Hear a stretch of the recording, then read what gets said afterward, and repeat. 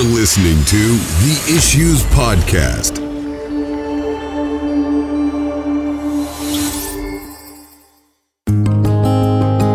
Keep thy heart with all diligence, for out of it are the issues of life. This is an episode of The Issues Podcast with your hosts, Stephen Russ, Tom Brennan, and Martin Wickens. This meeting is being live streamed. Yes, we are live. Welcome to the live stream, gentlemen. Great. We were about to send the young guy over there to help you with your tech issues, brother Russ. You know, I've had my fair share this year. Let's just tell everybody I'm not on my game. Definitely not. We were actually talking for a good 5 minutes before we realized we weren't even live on Facebook. We put all our best stuff out already. Sorry. Yeah. It's all downhill from here. Yeah, it was already downhill, but yeah, now we are live. I'm glad I checked while Tom was talking about something that I didn't really care about. So that worked out perfectly. Y'all missed Reverend Wickens' chicken. Yes. Why didn't you put that back up? He's chicken. I could. Yeah, I'm chicken. No, actually, for some reason I was thinking of. Go ahead. No, I was thinking about electorophobia, the fear that somewhere there's a chicken watching you. It's a real thing. Why would anyone be afraid of that? I don't get it. There's all kinds of weird and wonderful phobias out there. Yes, there are. And for some reason you picked that one to bring. Here's my favorite background, though. For some reason, I've got a whole list, but this is one of my favorites. See, I'm glad you're doing this anyway. right now. No, nobody's watching yet anyway. I mean, we're on Facebook Live, but it's taking a minute. So people will No, tune we've in. got six watching us. So they're out there. So Give a shout out to Sheffy if you're a fan. I know some Christians who've never watched a movie or don't even like it if they have. And I treat them like people who don't like Chick-fil-A. Like there's just something wrong. Yeah. You know, actually what's funny is just last night at church, our mutual friend, Marty Montgomery, joined us for services in the evening. You know, he gets more mentions on this podcast than just about any of our friends. And I don't know if that's a good thing, but anyway. He's a great guy. He's a fantastic guy. I love him. He's actually the only friend that we have. Yeah, that's possible. That's quite possible. But he was here and he brought up Sheffy, or somebody did, him or Heather, one of the two. And my wife said, I've still never seen it. At this point, she just, she's never seen it. Wow. They actually questioned her ACE Christian school status at that point. I have to agree with that. I don't know what kind of school she went to, but there's definitely some flaws there. That's troubling. She must have. She grew up on the left coast, didn't she? Out there, the Northwest. The Northwest, absolutely, where Starbucks and all that comes from. Right. So we should have Devil's Juice Box. Yes. So we had a good day yesterday. I'm assuming all of us did, but I know we did here at our church. It was Palm Sunday, and we don't do anything terribly outlandish for Palm Sunday, but we do acknowledge it, and I just like the significance of how it kind of kicks things off for Easter, really builds up to it. And so I preached on the triumphal entry yesterday, and quite frankly, I learned a lesson I'd love to share with our viewers and listeners today, and that is that planning and preparation produces creativity. Okay. So sometimes we sit around waiting for ideas to come to us, and that rarely works. But by the way, Scott Petty says, I'm jealous of anyone who's never seen Sheffy. That's a funny comment. We can ban people from the page, can't we? Let me check and see. Absolutely. Or find them, at least find them. Like at least find them. Right. Pay us $0.25. I got PayPal. So back to my lesson. Sorry. Back to my lesson. Thanks for the distraction, Scott. The lesson is that I had a sermon outline all ready to go Sunday morning. I left it sitting on my desk Saturday night. I mean, I thought this is unlike me. I'm ready to roll. Walked in on Sunday morning, went a completely different direction, and a direction that I had decided not to go, actually. But I preached on the donkey. I did. I preached on lessons from a donkey. It was pretty cool. It went well. I'll take your word for it. Yeah. The first thing that everyone's thinking is, well, how unbiblical was that sermon? Not a question of if, it's a question of how. Yeah. That's what. But I actually feel as if we passed all of the smell tests. We did due diligence to the text. We brought out some good practical lessons. We covered the interpretation of the passage. We gave the sense of all of that, and I'm pretty satisfied with where it was. I'm sure someone can go pick it apart. The only thing I didn't have was a live donkey. So hey, at least we left that part out. Yeah. I was gonna say, like, you could have brought in like a real donkey and just made it a very powerful illustration.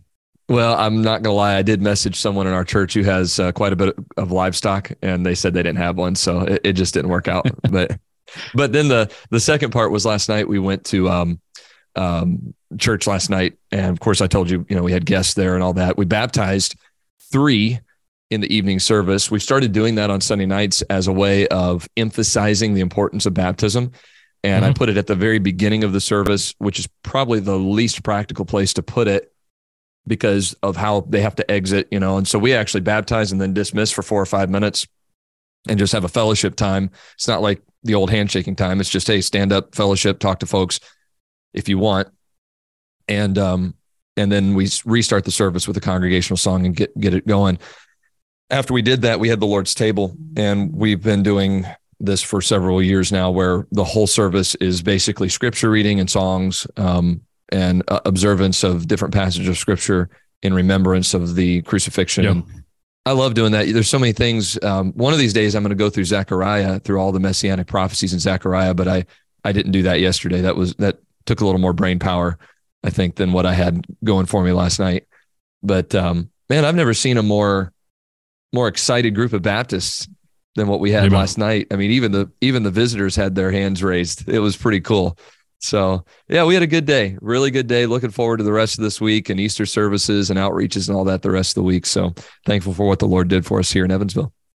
We're doing one of those services Wednesday night. We did it for the first time last year, and it just was a real blessing, I think, to our people. I know it certainly was to me. And we have numbers of different men come up and read scriptures, and then we just sing in between those scriptures. And we really enjoyed that. Looking forward to it again on Wednesday night. Yeah, those are great services. Honestly, I had people tell me last night, "Man, Pastor, that was a great sermon you preached." And I'm like, "Well, right. I'm glad to hear that that's one of the better ones. All we did was read the Bible. I made a few comments along the way, but it wasn't anything, complex or anything like that. So really enjoyed it. How did your guys' Sundays go? Brother Wickens, you are doing some renovation over there. You guys, you still having church in your fellowship hall? Is that right? Yes. Yeah. So everything kind of feels a little bit in upheaval. When I try to acknowledge that, I'm doing a sermon series called Under Construction, just to kind of recognize what's going on in the physical building and think about what the Lord is doing with us. But no, it was a good day, really good spirit, good fellowship. Our kind of Easter events are really going to come later in the week. On Wednesday, I'm going to look at the final week of Christ's earthly ministry leading up to the crucifixion. And then on Sunday, we'll have a focus on the resurrection. But on Friday, we have our kind of Easter family event. And one of the ladies in the church and her husband, the deacon, they've been working just super hard on putting together a program where there are different rooms in the building that people can go into and just kind of look at, experiencing something that speaks about the story of the gospel. And so we have that on Friday. And so I'm looking forward to that. And so, yeah, we didn't really do too much yesterday. I almost changed my message at the last moment because, I did a scripture reading on the triumphal entry just to recognize the day. And then one of the ladies and three girls sang a special on that theme. And I almost at the last minute was going to change things up. But no, we're going to do that Wednesday. But it was a good day still, really good fellowship and just praising the Lord for what he's doing here. That construction project you all are doing, that's not going to mess up with what your plans are for Friday night? Or you just have to work around that?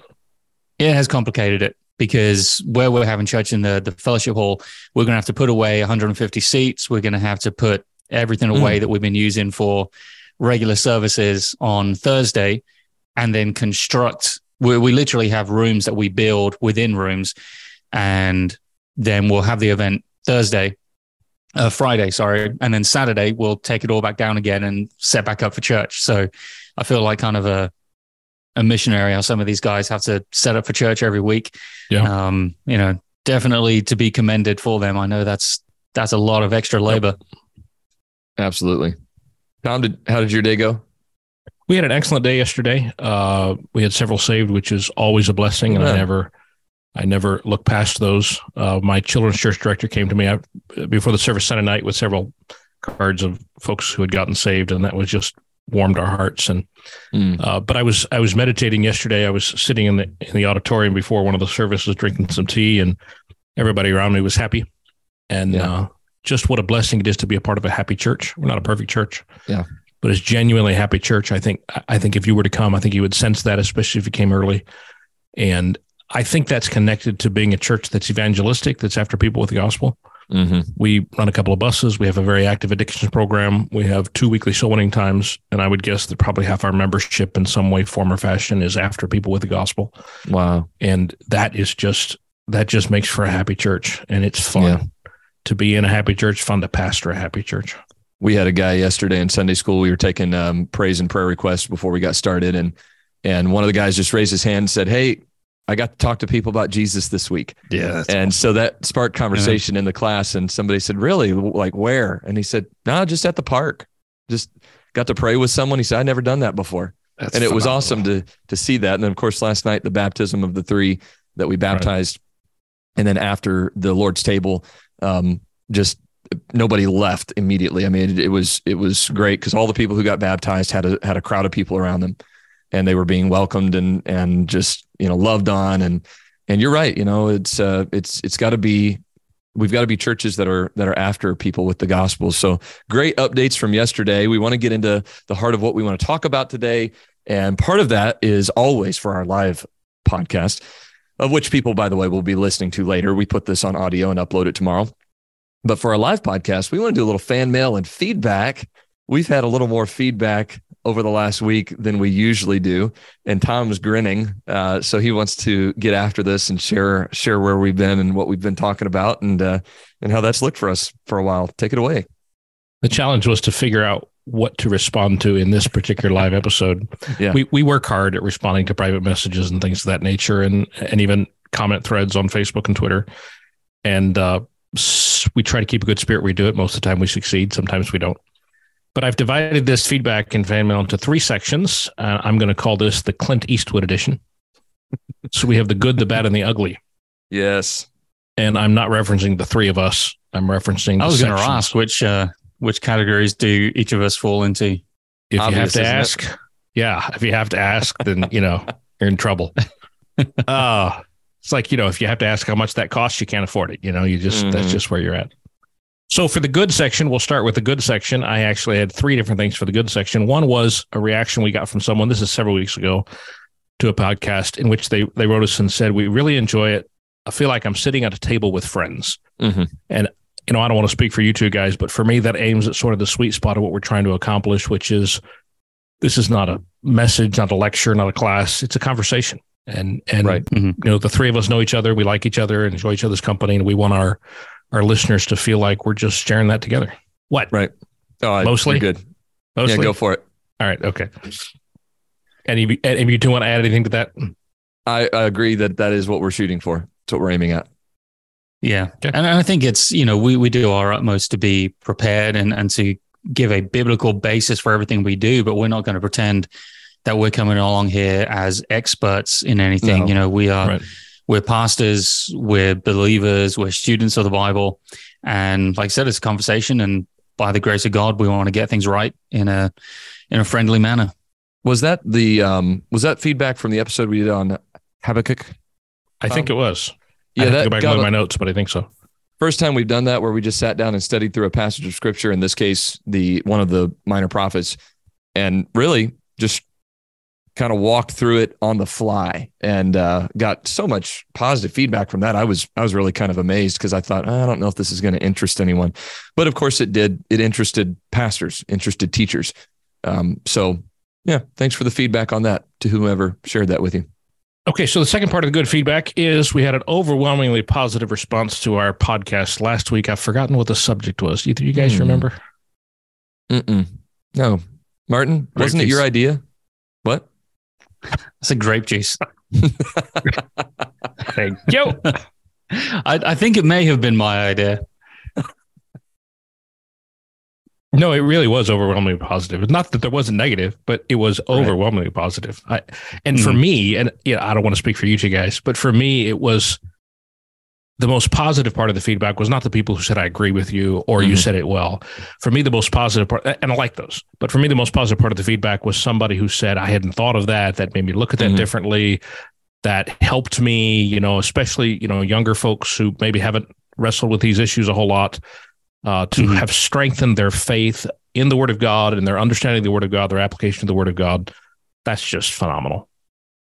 Yeah. And I appreciated those who even said, they didn't necessarily agree with all of our points and conclusions, but they appreciated the tone that we took. And, we want everyone to agree with us, of course, on biblical matters, but if we can still find common ground to at least have a conversation on, that to me is a positive as well.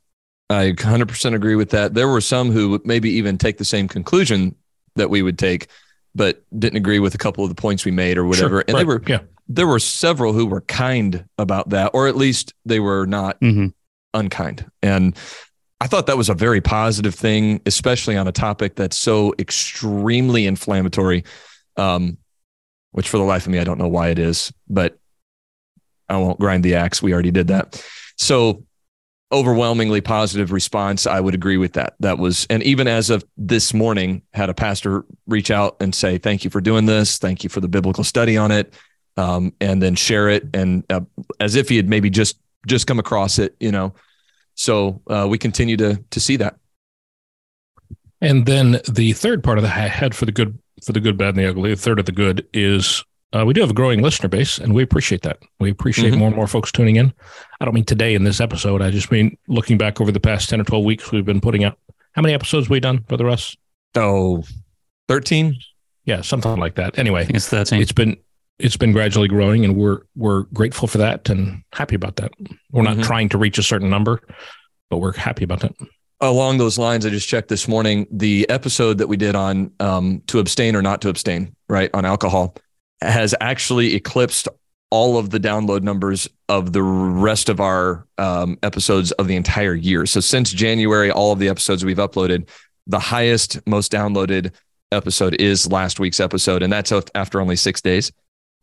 So when you say there's an increasing listener base, I would say that we've strived to be slightly less controversial this season than we've been in past seasons. We've tackled some things that are just more of a general interest as opposed to, more controversial or whatever. And of course, the one we talked about last week was definitely controversial. So to see that at least the response and downloads, and with the majority of the feedback being positive or gracious in tone, just really grateful for that, and thankful that we have so many folks who tune in and contribute. Your feedback really is important to us. Right. And so that leads then from the good section of the feedback to the bad section of the good and bad and the ugly. And that is, and we've gotten this several times, we're conscious of it. I think we do have a defense to offer, but it needs brought up. And that is that we are too focused on pastors, on helping pastors, on discussing things pastors want to discuss, and things of interest to pastors, or talking from a pastor perspective. And I think it's a really fair criticism. Yep. And so I'll throw that to you two, how you plan to apologize for that. I just brought it up. I'll let you guys apologize and come up with a plan to do better. Martin's better at apologizing. He's British. I apologize for nothing. I apologize for nothing. As a matter of fact, I'm just kidding. That was something you said just recently in an episode. That was hilarious. No. What are we, Canadian? No, it is true though. We do want to make sure that we don't become hyper-focused on issues only relating to our particular perspective. Right. And so we do want to make sure that we are approaching things in a way that's applicable not only for pastors and leaders in churches, but for people as they go out to work, whether it's in an office or a grocery store or a hospital, whatever it may be. So that's something we want to try and refocus. And we are pastors. This is so much of what takes up our time and kind of mental energy. And so we are always going to lean that way. But I think we want to make sure we do kind of redress things a little bit. Even some of the folks in our comments right now, Steve Clark saying that he shares it with the people in his church. I've got church members who listen. I know I have family members who are not pastors who listen and enjoy it. If anything, I think that it would be impossible for us to separate out what we do from what we're doing, right? So even this podcast today, we started off talking about how our day went yesterday at church. Right. So if anything, I guess the maybe the way to listen would be, in a sense, maybe someone who's not a pastor, a church member, or otherwise could take a lesson or two from some of our struggles and realize that pastors are human beings with struggles, and we don't have all the answers. That's one positive aspect that could be taken from the emphasis on pastors and ministry and all that. It certainly is a ministry podcast. There's no question about it. And that's the way that it's evolved. Probably even the way that it just originated in and of itself. But I think it's a fair criticism, but at the same time, it's also something that could be used for good if it just even stays the way that it is. And I think by ministry, I don't want to put words in your mouth, but I think by ministry, you mean people who are serving. Mm-hmm. So obviously it goes toward people who are paid ministering, but there are an enormous number of people in our churches who have a tremendous heart for the Lord, right? That we think that we could help with different subjects that we discuss that could edify them. Mm-hmm. And obviously, like each of you said, it's going to tilt in the direction of who we are because of who we are. And we understand that, but our heart is to minister to God's people. Amen. So that's the bad. Now the ugly is I'm just going to say what I think. The ugly to me was the illogical reactions we got to our alcohol podcast. Not all the negative reactions were not ugly. Right. There were a lot of negative reactions or disagreement that were not ugly. But there was two particular ways in which I thought a whole lot of that negative reaction was illogical. One was the refusal to address the historical evidence of the fact that there was two different kinds of wine in Jesus' time. It's simply written off. It's simply laughed at. It's mocked. I have never yet, in all the years I've been talking with people about this, had anybody come to me from the pro-drinking side of the conversation, the moderate drinking position, and honestly try to interact with the evidence that is available in relation to two different kinds of wine in Bible times. The second part of it to me was the emphasis by some people in their reaction to our alcohol podcast to simply want to run to a couple of obscure passages and build their entire, essentially, based upon their argument, their entire reasoning for having a moderate drinking position based upon obscure Bible passages, which violates not just hermeneutics, it violates just plain biblical approaches. You just don't build your doctrine from the unclear, you build it from the clear, and you work your way back to understand the clear. And that insistence, and it wasn't that we didn't address those, because we did, or we tried to, our listeners can judge for themselves whether we did it well or not, but we tried to. We didn't ignore them. But the insistence on going back to those again and again and again, I mean, if you want to justify a what is by all accounts a dangerous position, a pro-drinking position, you've got to come to me with more than just Deuteronomy 14:26 and 1 Timothy 3 verse 7 or 8. You've got to come to me with a Bible construct of it. It's such a dangerous thing. Yeah, I was talking to a friend about that passage even at the weekend, because he'd listened to it and by and large agreed with it. But he was, and we were talking and saying, well, okay, let's say on the face of it, that means at that feast you can have strong drink, but then you've got to be consistent. You got to go to Israel, you got to go to the temple, you got to make all the sacrifices, and on that basis. But then later on, my friend pointed out, they still had to make confession, and there were other things going on. So, they still had to be of a sober mind. So again, I don't think that's what the passage is saying. But even if you say, okay, that means you can have strong drink, well, then go to Israel, go to the temple. Let's be consistent. Once a year. Yeah, it was a really fun podcast to record with you guys. And so thank you for just being being fun co-hosts. I'll just give you the credit for that. And then it was also fun to kind of, mix it up with some folks who were debating some of the points that we made. We had one particular guy who can sometimes be a little bit of an antagonist, or attack some of our mindsets and or philosophies on things. And he just came back with a well-reasoned disagreement. I was like, hey, I'm good with that. Now, when I was called Satan, that was interesting. Yes. So, that's just ugly. Like there are certain soteriological positions that I do not take, but I don't refer to those who do take them as Satan. And I thought, man, so on this issue, I'm a Bible denier. I'm a Satan.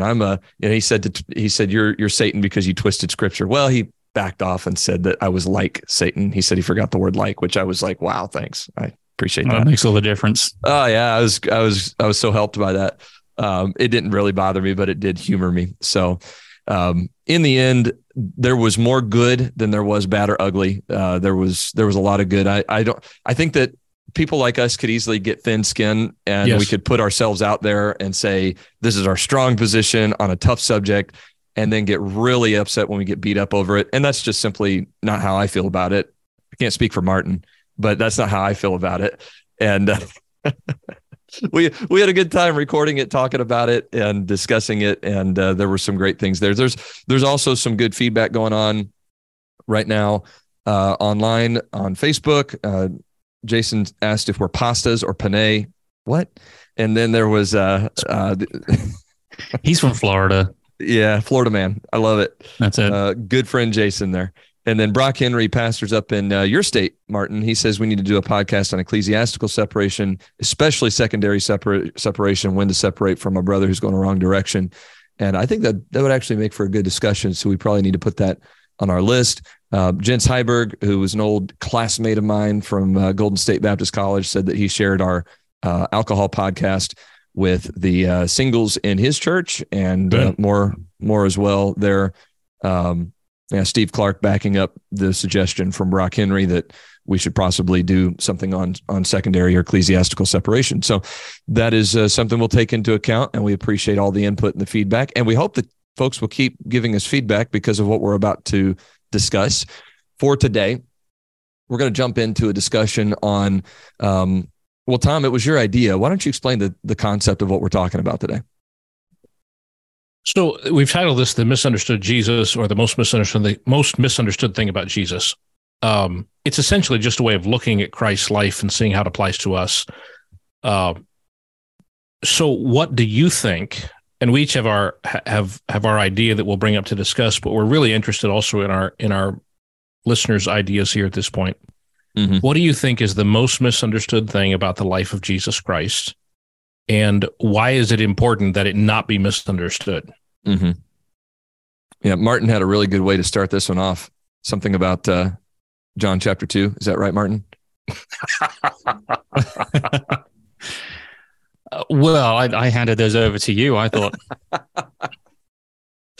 Well, now that people know they're from you for real, and I'm not just throwing you under the bus, Martin was suggesting that one of the most misunderstood things about Jesus was that he turned the water into alcoholic wine at Cana. So we're trying to move past that now at this point. There's no moving past it. This is our new identity. Yeah, I have to incorporate it into our logo. I mean, there are a lot of things, and it shouldn't come as a surprise that there are misunderstandings, considering that even before Christ's birth, death, burial, and resurrection, the prophecies of the Messiah was that he would be misunderstood. Isaiah 53, such a beautiful passage of scripture, lends itself to that idea that he would be misunderstood. And I think that even looking at this, it says, he shall grow up before him as a tender plant and as a root out of dry ground, which was so contrary to the idea of how they felt the Messiah would come. He had no form or comeliness. Everyone thought he would be a very attractive, desirable individual, but that wasn't the case. There was no beauty that we should desire in him. He is despised and rejected, when in fact they believed he would be accepted and a deliverer in his day. He was a man of sorrows. He was acquainted with grief, and we hid, as it were, our faces from him. People were embarrassed of Jesus, and the Bible says we esteemed him not. And so the misunderstood Jesus is nothing new. It's nothing that we should that we should be surprised about. But there are some things that we could talk about today. And so, Tom, I'll be honest with you, the one that you gave for us to talk about on your topic this morning was the one that I was trying to work up and think on as well. I don't know if we should lead with it, but no, I think we should make Brother Wickens lead with his, because neither you nor I have any idea what he has to say. So it's just, our reaction is going to be entirely genuine. Yeah. Go ahead, Martin. Well, to be honest, I struggled because I think there are the vital things, but I think most of our listeners are going to, it's not going to be misunderstandings among us or our listeners in terms of, is Jesus the only way of salvation? Well, hopefully everyone listening, our kind of audience, is going to know that Jesus is the only way, truth, and the life. And if you're listening to this and you're not convinced of that, then reach out to us in private, because that's certainly something we want to address. And there are other things, but I think what was on my mind, and I'll see if I can phrase this right, is either when people believe that Jesus is just like them, and I kind of mean that in kind of a cultural sense. So you get the idea that Jesus was just very American or very English, and you kind of see, you filter the Bible through a cultural perspective. And so you end up, I think there's a danger of being off base, and in terms of a pastor or a missions context, you end up being an evangelist, not just of the gospel, but of the cultural entrapments that have come with that. And they're not all necessarily bad things, but there can be some pretty bad baggage that comes with it. Don't you think that kind of revealed itself during the Super Bowl with the "He Gets Us"? That's what I was thinking of. Yeah. Yeah. I hadn't thought of that, but yeah, exactly. That's, definitely a outworking of it. And there is a sense in which, Hebrews says he does. Right. Hebrews is so very clear about the fact that because he took on human flesh, and he endured what we endured and tasted what we tasted, tasted death for every man. Because of that, he can understand us. He can come at our situations from a sense of understanding what we're dealing with. But the way you phrase that, Brother Wickens, about it's over cultural contextualization. It's putting him so much into our day that it becomes less of who he is and more of who we are. Mm-hmm. And it's a comfort to know that Jesus is compassionate towards our afflictions and our hurts and our experiences, but that's on a primarily human level. Right. I don't know, it's entirely possible to not see things through a Western 21st century perspective, but I think that's the endeavor that we have to undertake, is to make sure that we're seeing Jesus as he is and not as we want him to be. So then my mind immediately runs to the question, and I don't want to cut you off in describing what you think the situation is. How do you do that? How do you address that? I don't mean you as a pastor. I mean you as a Christian. Mm-hmm. Well, don't you think that the Bible says, well, I'm sorry, Martin, but when the Bible says to grow in grace and in the knowledge of our Lord and Savior Jesus Christ. That's good.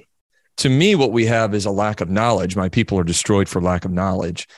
And when we don't know, I had this conversation, and I don't want to be too in depth about it because it wasn't a private conversation, but during our youth conference that we had here, I had a young lady walk up to me, probably about 14 years old.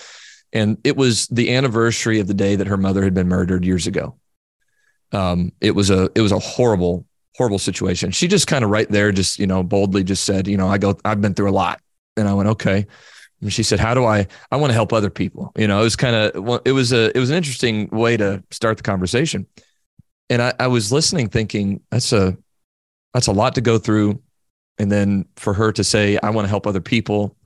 I don't know if it was the Holy Spirit or just past experience. I don't want to give credence one way or the other without being sure, but I felt in that moment that maybe she was seeking to help people so she could help herself. I know a lot of people who get into different programs and stuff to try to become teachers or certified when really those are the issues that maybe they struggle with. Nothing wrong with that, by the way. And I looked at her and I said, it's easy for us to to place the identity or to misunderstand the identity of Jesus Christ when we've been hurt really bad. And what I mean by that is sometimes we wonder, how could God have allowed that to happen? Even so far as to project on Christ the nature of the perpetrator in our lives. And I said, you know what I would recommend that you do? So I would recommend that you get more into your Bible and more in love with Jesus, and you get to know who Jesus really is. Because oftentimes people who go through traumas or difficulties in life, they develop a skewed view of Christ.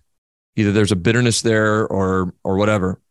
And so when we grow in the knowledge of our Lord and Savior Jesus Christ, that is both the knowledge that we glean from the scripture and an experiential knowledge. You study that out. It is to take what scripture says and to obey and live by. It's to live by faith. I mean, that's the simplest way I have to put it. And in so doing, learn that Christ rewards the faith of his followers. And as that happens, and as Christ begins to reward, and as Christ begins to show us who he really is, we grow in our understanding of who he is and in the knowledge of who he is, both biblically and experientially.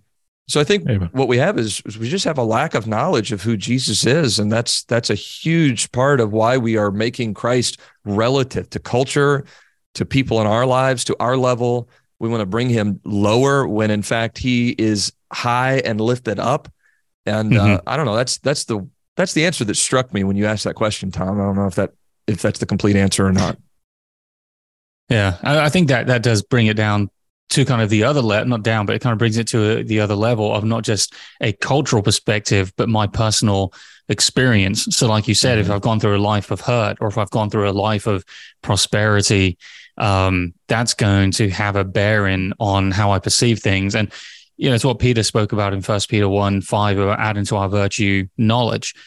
And I think a big help is when you look at how did a king relate to his God? How did a farmer relate to his God? How did a fisherman, you know, the 12 apostles were about the most diverse group of individuals that you can think of in many ways. And, you know, fishermen and academics and, you know, vigilantes, I mean, just a tremendous amount of difference there. How did they all relate to Jesus? And I think that's where it broadens it out from solely my experience to the experience that others have had and the fellowship of the local church. That's, I think it's a reason to get among other believers, is to see how, you know, what is a housewife's relationship with the Lord and how does she perceive her Savior, and a businessman, and, you know, all the different arenas of life that you meet in a healthy local church. Now, we got some good comments on this too. John Utaflesh says, in the context of lost people, I hear constantly that Jesus was just a good man, which drives me crazy, he says, because it's the most unreasonable view of Jesus possible. It reveals extensive ignorance when that view is pushed. And Brian says biblical illiteracy is the reason for biblical ignorance, and that is true. And there are so many things to add to that, that thought that while yes, he was a friend of sinners, he is still God. You can't how do I say this? I'm going to say it wrong. It's that delicate balance between the humanity and the divine nature of Christ. And I think sometimes we want so much that friend that we forget that he is Lord. And you have to take all those things into context, you know? So that's one thing. I have one I'll throw in here so that we can get to Tom's masterpiece of a question here in a moment, or statement. And that is this, and Martin, you kind of gave me this idea, but that is that Jesus is anti-established or organized religion. I think that's a misunderstanding of Scripture. Oh, yeah. Because Jesus kept the law. Okay, Jesus was in the temple. Jesus was 100% engrossed in the worship of God as it was laid out for his people, the Jewish people. Not only that, now he fulfilled the law, and yes, that there's a lot of changes that came with that. But not only that, what happened right after he fulfilled the law and ascended into heaven? He organized the church. And this is where, if we say that, you know, yes, it's true that organized religion has become a replacement for the relationship that we should have with Christ. It's certainly a fair point. but we can't overemphasize. We can't overcorrect. We like that term. We can't swing our vehicle into the ditch on the other side of the road, which is to say that organized religion or church assemblies or whatever are unbiblical, ungodly, and Jesus wouldn't have been for that, because he was for that. He was a part of that in his day, and he organized it in the local church.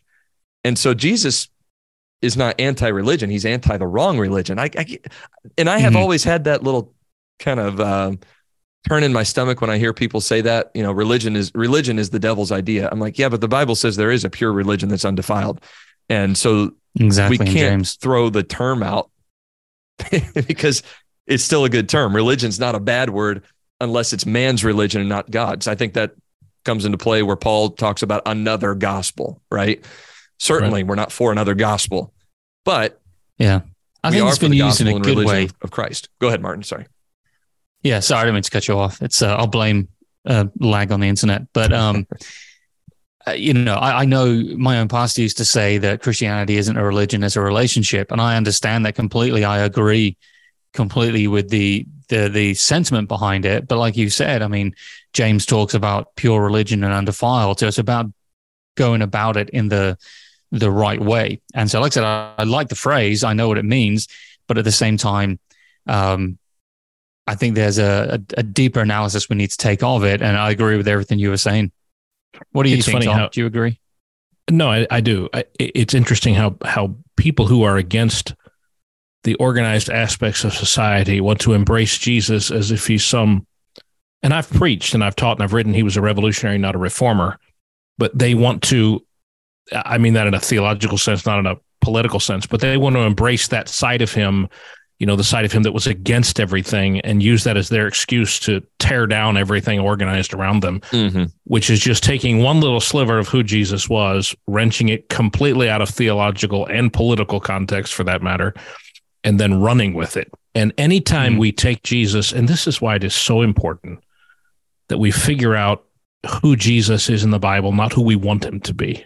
The classic creating a God in your own image. We can't just pull out this part of Jesus or this part of Jesus or this part.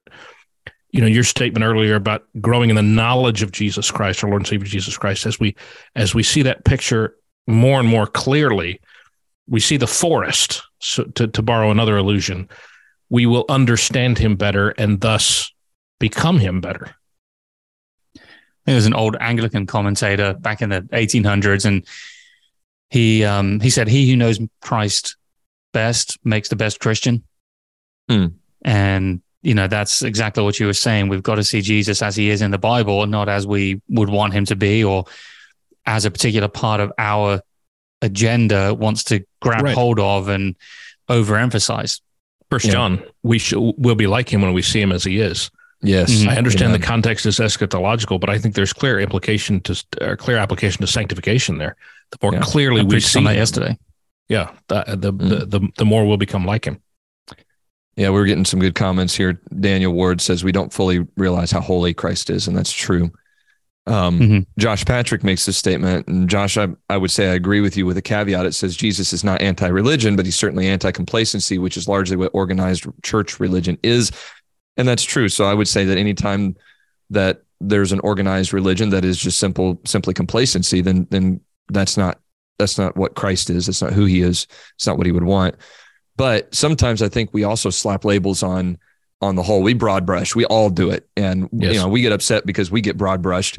But the fact of the matter is I'm guilty of it as well, and that is that God established the organized church, and the church is to be done decently in order. So not every church is perfect. It's funny because we decide things should be a certain way, and you can always tell when someone doesn't understand a local church mentality or a local church doctrine and philosophy.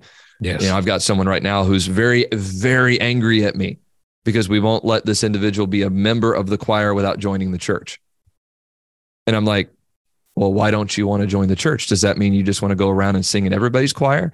And so those kind of things, those are the extremes. It's easy to point out the extremes. They're the easiest things that we see.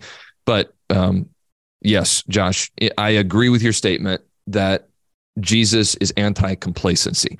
100%. Doesn't Revelation point that out? Because thou art lukewarm, I will spew thee out of my mouth. Yes, absolutely. That's his words directly.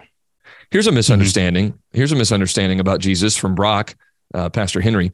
He says, something I think that is misunderstood is that Jesus essentially said the same things over and over and taught the same principles over and over again. But that was because Christ was an itinerant preacher preaching similar sermons in multiple locations. And he says, it helped me immensely when comparing the Gospels. They do not have to say the same things verbatim to be accurate and true. So I guess what I'm hearing from that, Brock, and I want to make sure that I'm understanding that, is that Christ's approach was more of an evangelist approach, whereas pastors are called to preach the whole counsel of God. Does that make sense with what you guys are hearing? Brock, maybe I took from it. I'm not looking at it. Right. His statement, but I took from it there is a battle between, how do I, this goes back to being a pastor, which we're trying to avoid, but how do I say the same thing without sounding like I'm saying the same thing? Yeah. Okay. There you go. And the fact that, go ahead, Martin. No, I'm sorry. Go ahead. Well, the fact that there's clearly things that Jesus emphasizes in his time on earth, in his earthly career. And I think the church is the body of Christ. Christ is the head of the church. Our churches ought to reflect Christ, not just in the way we live, but in what we emphasize. So we should emphasize what he emphasized. I agree that he was an itinerant preacher, and that's not exactly the same as a pastoral ministry. But I think you can take the things that he emphasized and emphasize them in a pastoral ministry by being, what was the word used earlier in the podcast, creative, by sitting down and thinking and planning, how can I get these emphases across without just simply being boring and saying the same thing I said last time? Yes. Yeah. And I'm actually in a struggle with that right now. I just feel like I'm kind of stuck in one lane. And I know at the same time, I feel it's where God wants me. And so that's kind of it's like, okay, Lord, if you want me here, what do you want me to say about this? Because I just said this last week, But I was talking to a pastor friend about ending the message, and we were talking about how we structure sermons and prepare. And I said, right now, it feels like every sermon at the end, I'm just saying, if you're not saved, get saved. If you are saved, do what Jesus says. But, which is, I completely agree with that. And that's true. So Brock, I hope I didn't misrepresent your statement. I am, if I did, let me know, I'll correct it. But I think it's still good input. Either way it's put. Now, this is a good one for us to talk about. Huge misconception is that Jesus never addressed gender and sexuality. That's a big one. Because I'm seeing that Jesus was mute on this subject. I heard literally a video recording. I watched it of a pastor saying that this past week. And I'm like, so what do they do with man and wife? Yeah. In his statement where he's quoting Genesis chapter 1. Right. Yeah. Oh, and that was what I always go to. He says male and female created he them. Right. And a man should leave his father and mother and cleave to his wife. That is a male leaving his family and cleaving to his wife, a female. He affirmed what the Bible already said. And of course, if you think the Old Testament is irrelevant, then you can take the position that Jesus never dealt with it. The other thing that you should understand is that, God inspired his word, and the New Testament deals thoroughly with the subject. So I don't get where that sermon clip comes from, because it's often thrown out by more liberal religious folks. It's cover. They're just looking for cover. Oh yeah, absolutely. Huge misconception. Correct. Is that Jesus never dealt with it. He did deal with it. It's recorded in the Gospels. Yeah, definitely very clearly, like you said male and female, and didn't leave the door open for male and female and other. There's the two categories, and it's just very clear if you take God's word as being plainly what's written on the page. Right. So Tom, let's get to your misconception. So you said this was that what I had come up with, you hadn't looked at it before we got on this morning. I had written it down, that it was similar to what you were thinking. Yeah, it was something I thought would be good to bring up. And then apparently there were 2 pages of notes and I only saw one. So no worries. So the reason I think that this is one of the most misunderstood things about Jesus is because if you stop 9 out of 10 Christians and ask them what the unforgivable sin is, you're going to get a wrong answer. And maybe 95 out of 100. because there's something fundamental there about Christ that is misunderstood. And the proof is everybody's confused about what that is. I've counseled people who thought they'd committed it and lost their salvation. It's heartbreaking. So that passage is in Matthew, that story is in Matthew chapter 12. I think Matthew chapter 12 is one of the most important passages in the entire New Testament. And because of what it's sort of a pivot point in the life of Christ, things change after that. So in Matthew chapter 12, he's accused of doing his miraculous works in the power of Satan. Mm-hmm. And of course, the unforgivable sin is blasphemy of the Holy Spirit. So when you work this way back, and there's several interesting things about it. One is that he was never accused of not doing the miraculous works, right? Everybody knew he had done them. It was just a question of what power did he use to do them. And so it was a very brilliant attack by the Pharisees to essentially assert that from now on, every evidence of his miraculous power is demonic, which means the miracles were signs supposed to authenticate him to the Jewish people. But now, if you swallow that, if the people as a whole swallow that explanation, every further miracle Jesus does is but more proof that he's demonic. And the unforgivable sin, to put it briefly, was the rejection of Jesus by the people, the Jewish people of his day, by ascribing what he did to the power of the devil rather than the power of the Spirit. Which leads to my point. I think one of the most misunderstood things about Christ is that he did what he did in the power of the Holy Spirit and not in his, for lack of a better word, native power as God. Divine nature. Correct. Was Jesus God? Yes. Yes. Is Jesus God? Yes. Was he God when he was on earth? Yes. But did he limit aspects of his deity? Yes. And I've had people disagree with me about that. And I'm like, so he was everywhere at once? And he wasn't. And you're taking the passages where you say Jesus clearly had to learn things. God's never learned anything. Jesus did. Doesn't mean Jesus isn't God. It means he laid aside aspects of his deity. One of those things he laid aside, I believe, from Scripture is his omnipotence, his power. And when he walked on earth as a man among men, as the God-man among men, the things that he did, not just the miraculous things he did, but the way he lived his life, always doing his Father's will, he did under the power of the Holy Spirit. That was the whole accusation in Matthew chapter 12, that he did it in the power of the devil. And he's very clear he does it in the power of the Spirit. That's right. a statement that's found other places. Luke chapter 4, he was guided by the Spirit.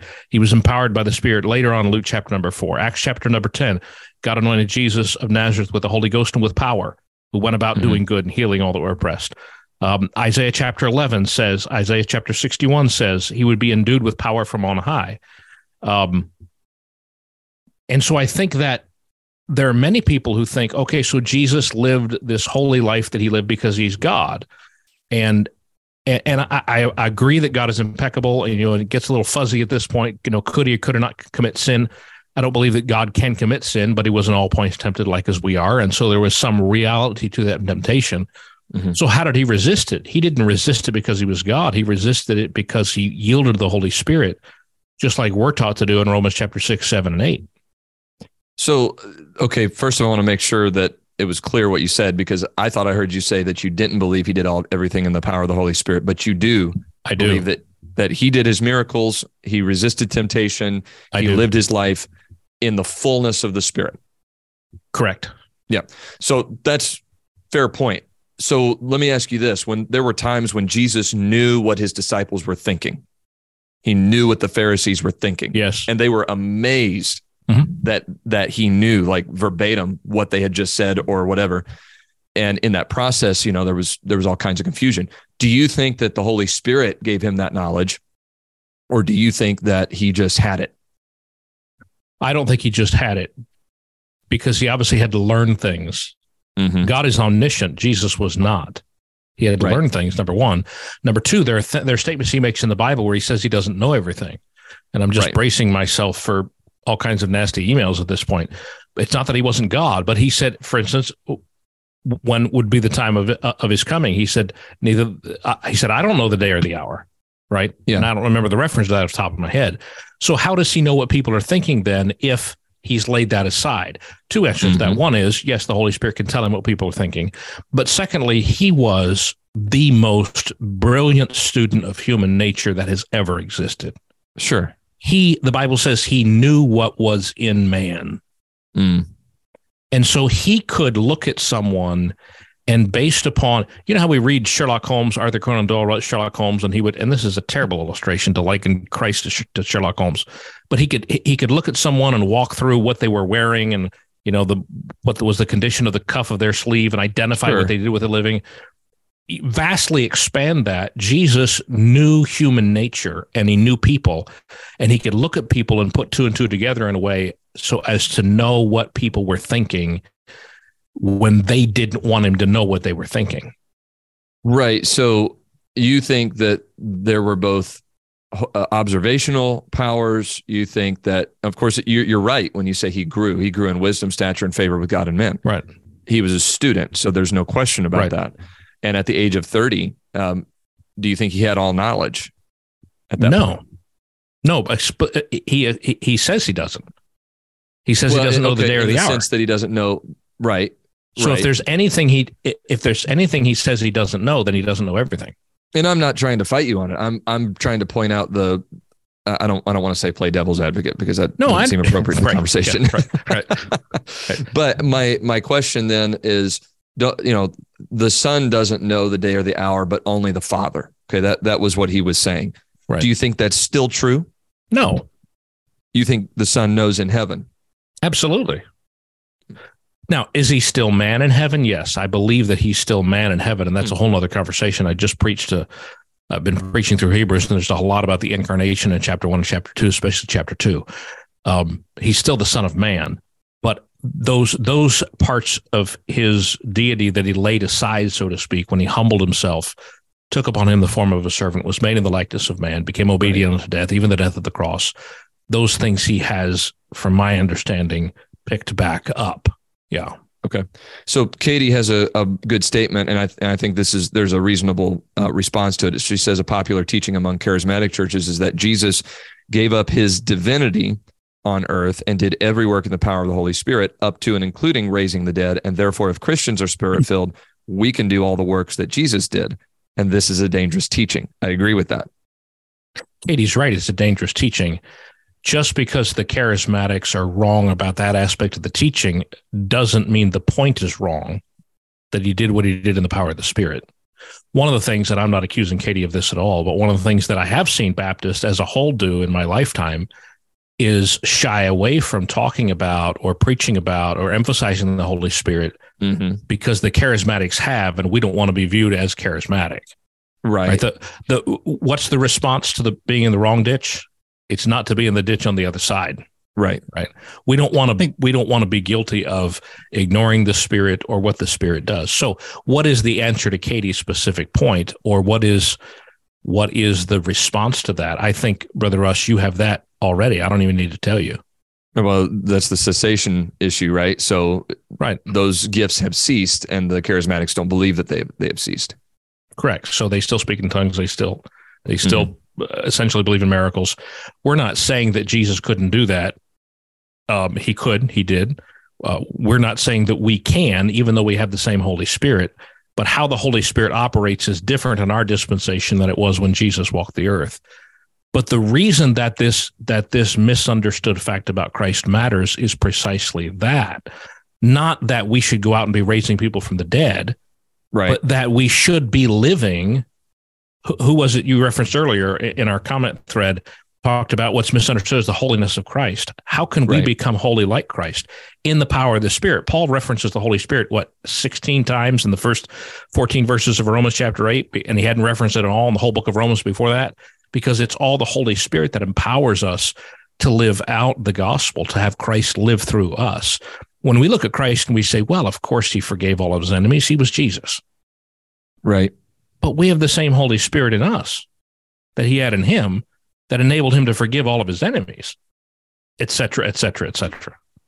That's why I think this matters, because now then it pulls away our justification to say, well, you can't expect me to be perfect. Yeah. And okay. that is where I was actually thinking where this is just really applicable, right? Is that Jesus resisted the devil the same way that we're supposed to resist the devil. Absolutely. Jesus was endued with power the same way that we get power. He went to the mountain and he prayed and he received power, and all of those things are consistent. One of the reasons I love hearing Tom Brennan talk is because he is by nature a dogmatic person. Sorry about that. No, I enjoy it. And I appreciate that. I think people are still going to have questions after everything you've said. What you said about Tom, I think he is dogmatic about things that you've researched thoroughly and confident on is what the Bible teaches, but you're gracious with that dogmatism. I want to stick up for you here. I mean, I appreciate the clarification because that actually is so true. There have been times where you've said, I don't know if I'm studied enough on that issue to really have a conversation about it. And I appreciate that as well. I think one of the key things with this as well is that Jesus was God. I mean, there's no, that's a very clear thing. And Jesus was, man, so he could be our substitute and sacrifice. And there are some areas here where, the discussion around kenosis, Philippians 2, there are some elements of the finer details which are very difficult to discuss and to really clarify. So, I think what we're going through here is very worthwhile, and it's been, very helpful. A couple of comments I'll throw in here. We can discuss them and then move on if we so desire. Steve Clark makes a very good statement. God's sovereignty is amazing, and he has the power to do things that we do not have the power to do, and he used that power in the flesh. Okay. Brian says, I've done some research that suggests the statement of not knowing the hour was a cultural idiom for basically saying none of your business, used in Jesus' day. He said, I don't think Jesus' statement should be interpreted as he doesn't actually know the day and the hour. Jesus said, I and the Father are one. What do you think about that? Well, he and the Father are one, but just because the Trinity is still true in Jesus' lifetime doesn't mean he wasn't limited in some ways. We've already spoken. He was limited in physical space, and he had to learn. And God has never done either of those. He's never been limited in physical space, and he's never learned anything, which doesn't mean Jesus wasn't God. It means he limited those things. Well, it's like this. God does not need us, Paul said, but Jesus said, I need a donkey. I need to go through Samaria. Well, because he needed to fulfill his Father's will. Correct. That's the whole point of that, right? And that was the ultimate point of what I preached on yesterday, just in case. I see what you're saying. Oh, yeah. So it was that the Lord hath need of him. Someone said this too in Luke's gospel. Jesus, anytime he used the word Lord, always used it to refer to his Father. Others used it to refer to him, but he never used it for himself. And so when he said, tell them the Lord hath need of him, that meant that this donkey was for the purpose of fulfilling the will of my Father. It's an interesting thing. And I said what I said from the perspective of I'm satisfied with the conclusion that it draws. There may be another way to get there, right? I think the larger point is that the incarnation, one of the purposes of the incarnation, the primary purpose, as I understand the word of God, is that he could die for us. How do you kill God? You can't kill God. Right. Psalm 2, he that sitteth in the heaven shall laugh. How are you going to attack God? Battle of Armageddon. Right. Is God going to be hurt by whatever's left of humanity launching nuclear weapons at him? No. So how do you kill God? He has to take on human form. But that's not the only purpose of the incarnation. Clearly, the book of Hebrews tells us one of the purposes of the incarnation was so that we could point to him and say, he lived right in spite of being tempted, and so can we. Mm-hmm. Which means he had to be our example in how we follow him in being like him, that we do it as he did it. How did he do it? Has to be how we do it. How do we do it? In the power of the Spirit. That's how he did it. How do I know? Because of all the references in the New Testament and because of that whole passage in Matthew chapter 12 about the blasphemy of the Holy Spirit. Yeah, and Hebrews 2:17 and 18 came to mind as you were saying that. Wherefore in all things it behooved him to be made like unto his brethren, that he may, that he might be a merciful and faithful high priest in things pertaining to God, to make reconciliation for the sins of the people. For in that he himself hath suffered being tempted, he is able to succor them that are tempted. And you study that word behooved, it means this had to happen. Yeah. This that flows out of earlier in Hebrews chapter 2, where he says that essentially we're the brethren of the Son. We become not that Christ is our Father, which makes Jesus our brother, which links us. Why? Because he's incarnate, right? Verse 10, for it became him for whom are all things and by whom are all things, in bringing many sons into glory, to make the captain of their salvation perfect through sufferings.